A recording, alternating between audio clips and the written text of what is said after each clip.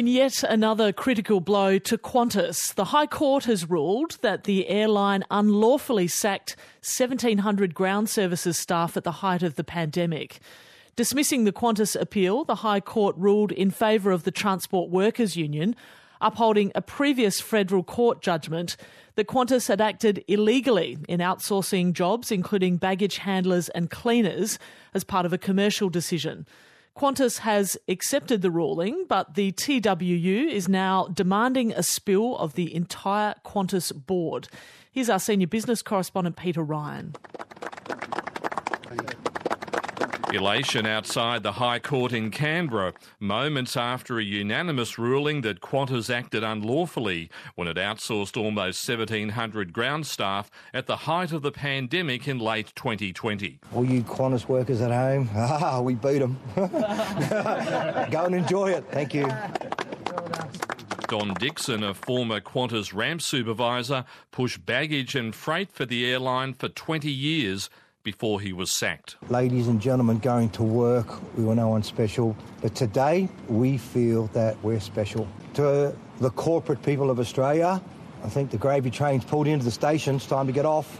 The corporate governance in this country needs an absolute overhaul. The High Court loss is another crisis for Qantas, on top of federal court action by the ACCC for allegedly selling fares for cancelled flights, and anger about the $24 million golden parachute for former Chief Executive Alan Joyce.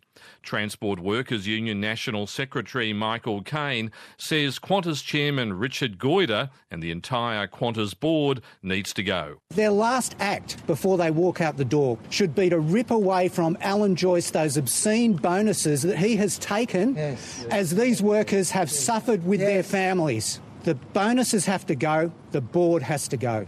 And a message for the new CEO, Vanessa Hudson. You owe these workers and their families a deep and sincere apology. These workers have been put through hell. Their families have been put through hell. Their lives have been dislocated, some of them forever. That's the consequence of this illegal decision. Throughout this industrial battle, Qantas maintained it had made the outsourcing decision for sound commercial reasons after its business plummeted by more than 90% during the pandemic. But the TWU told the High Court the airline had also been motivated to head off future industrial action when things returned to normal, upholding an earlier federal court ruling. ACTU Secretary Sally McManus underscored the moment, winning against the Qantas legal and corporate machine. When you decide to fight Qantas, you know that you've got to throw everything at it because they throw everything at it. It's a real David and Goliath struggle, but it just shows what workers can achieve when they pull together and they join together and they stand up for what's right through their union. Qantas issued a brief statement saying it acknowledges and accepts the High Court's decision. The likelihood of a years-long crisis led Qantas to restructure its business to improve its ability to survive and ultimately recover.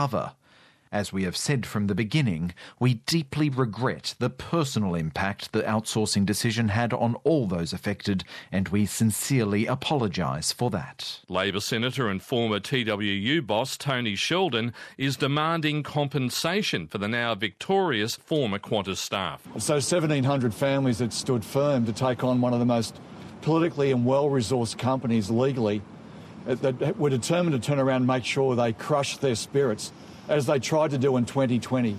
Well, today they failed. The Morrison government gave $2.7 billion with no strings attached, and the consequences was 1,700 workers were sacked. Our taxpayers' money. Well, today, the workers have got their way. The High Court had already ruled out the reinstatement of the workers, but will now consider compensation, which will factor in redundancy payments already made by Qantas. That's our senior business correspondent, Peter Ryan there.